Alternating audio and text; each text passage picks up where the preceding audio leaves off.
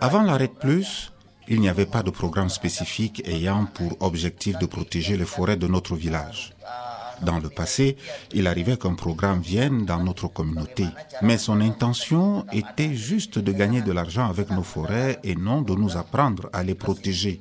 J'ai donc été très heureux lorsque la REDDy+ a commencé ici.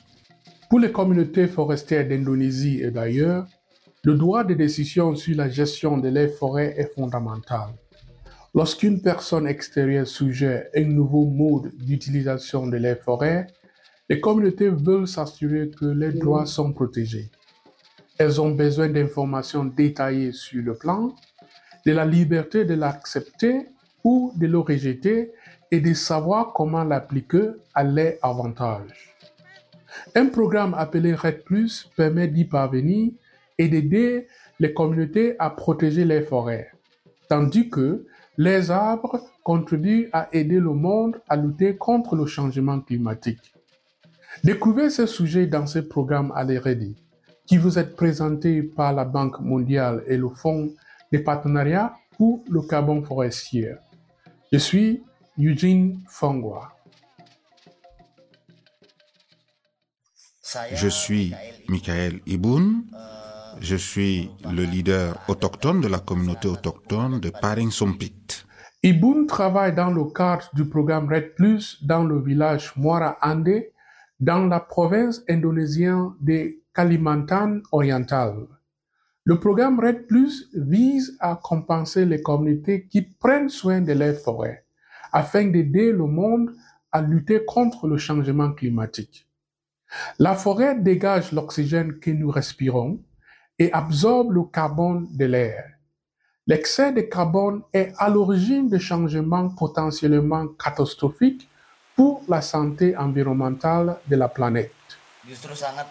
Avec le programme REDDy+, je pense que nous pouvons minimiser les catastrophes. Par exemple, mieux contrôler les inondations.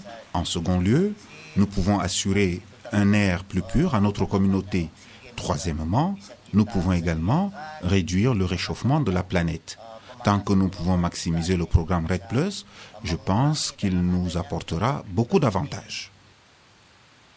Pour garantir le bon fonctionnement du programme, des consultations sont menées avec toutes les communautés. Les informations sont partagées, notamment les activités proposées, les risques et les impacts potentiels, ainsi que les avantages et les responsabilités des communautés participantes. Il est important de noter que les droits sont également abordés. Le programme REDDy+ couvre le Kalimantan oriental, y compris la forêt qui relève de la revendication coutumière ou adot de la communauté d'Iboun. En vertu du droit international, des principes d'un bon partenariat et du respect des droits des communautés, le programme ne peut aller de l'avant que si les personnes concernées donnent leur consentement. Ce processus de consultation et de recherche du consentement est appelé consentement libre, préalable et éclairé, ou CLIP, ou FPIC selon le sigle en anglais. Ahmad Wijaya, membre de l'équipe FPIC au Kalimantan oriental, explique. En Indonésie, le FPIC est appelé Padia Tapa et est considéré comme une éthique sociale. Lorsqu'une personne de l'extérieur arrive avec un projet, elle doit demander l'autorisation de la population locale, puis celle-ci l'autorise à venir. Il ne s'agit pas seulement d'approbation ou de consentement.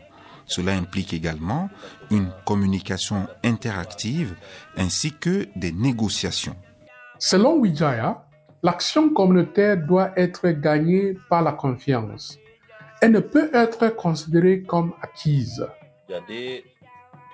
Tout d'abord, nous essayons d'approcher le chef de la population autochtone et nous rassemblons les chefs de chaque tribu.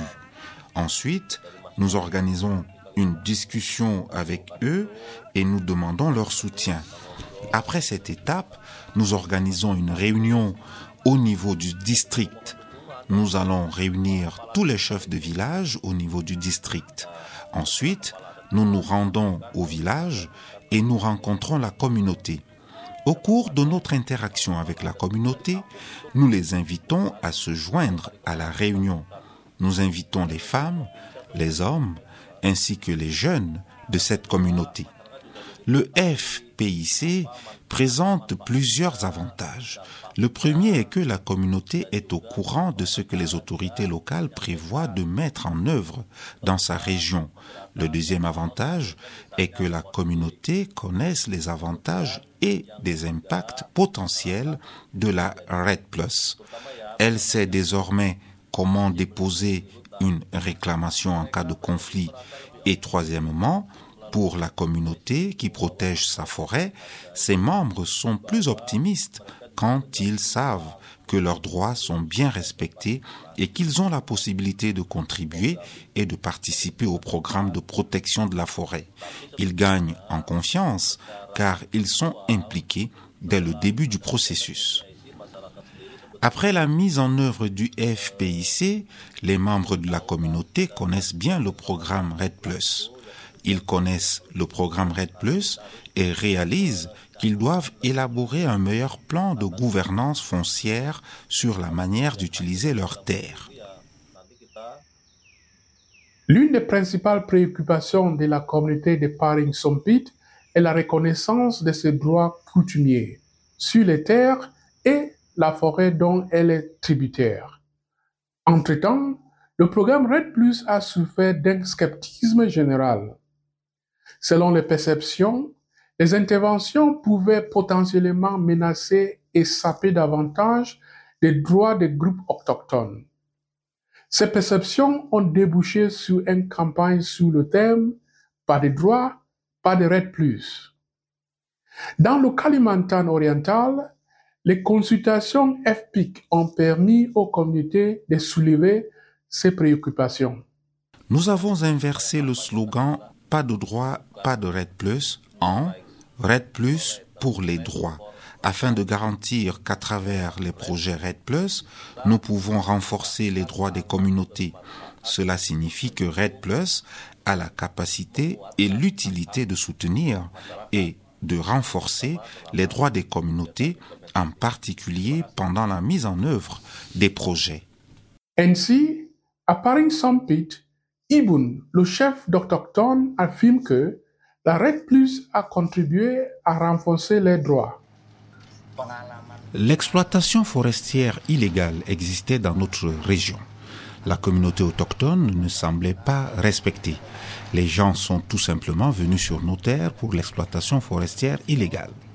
En 2018, il a semblé urgent d'avoir une reconnaissance légale afin que cette exploitation forestière illégale ne se reproduise plus au détriment de notre communauté. Nous ne voulions pas que les gens se servent de nous et de nos terres. Cela n'arrivera plus parce que nous avons une reconnaissance légale. Ibun affirme que les consultations FPIC ont été essentielles pour faire reconnaître les régimes fonciers ancestraux. Nous avons été légalement reconnus par le gouvernement en 2019. Avant, nous menions simplement nos vies.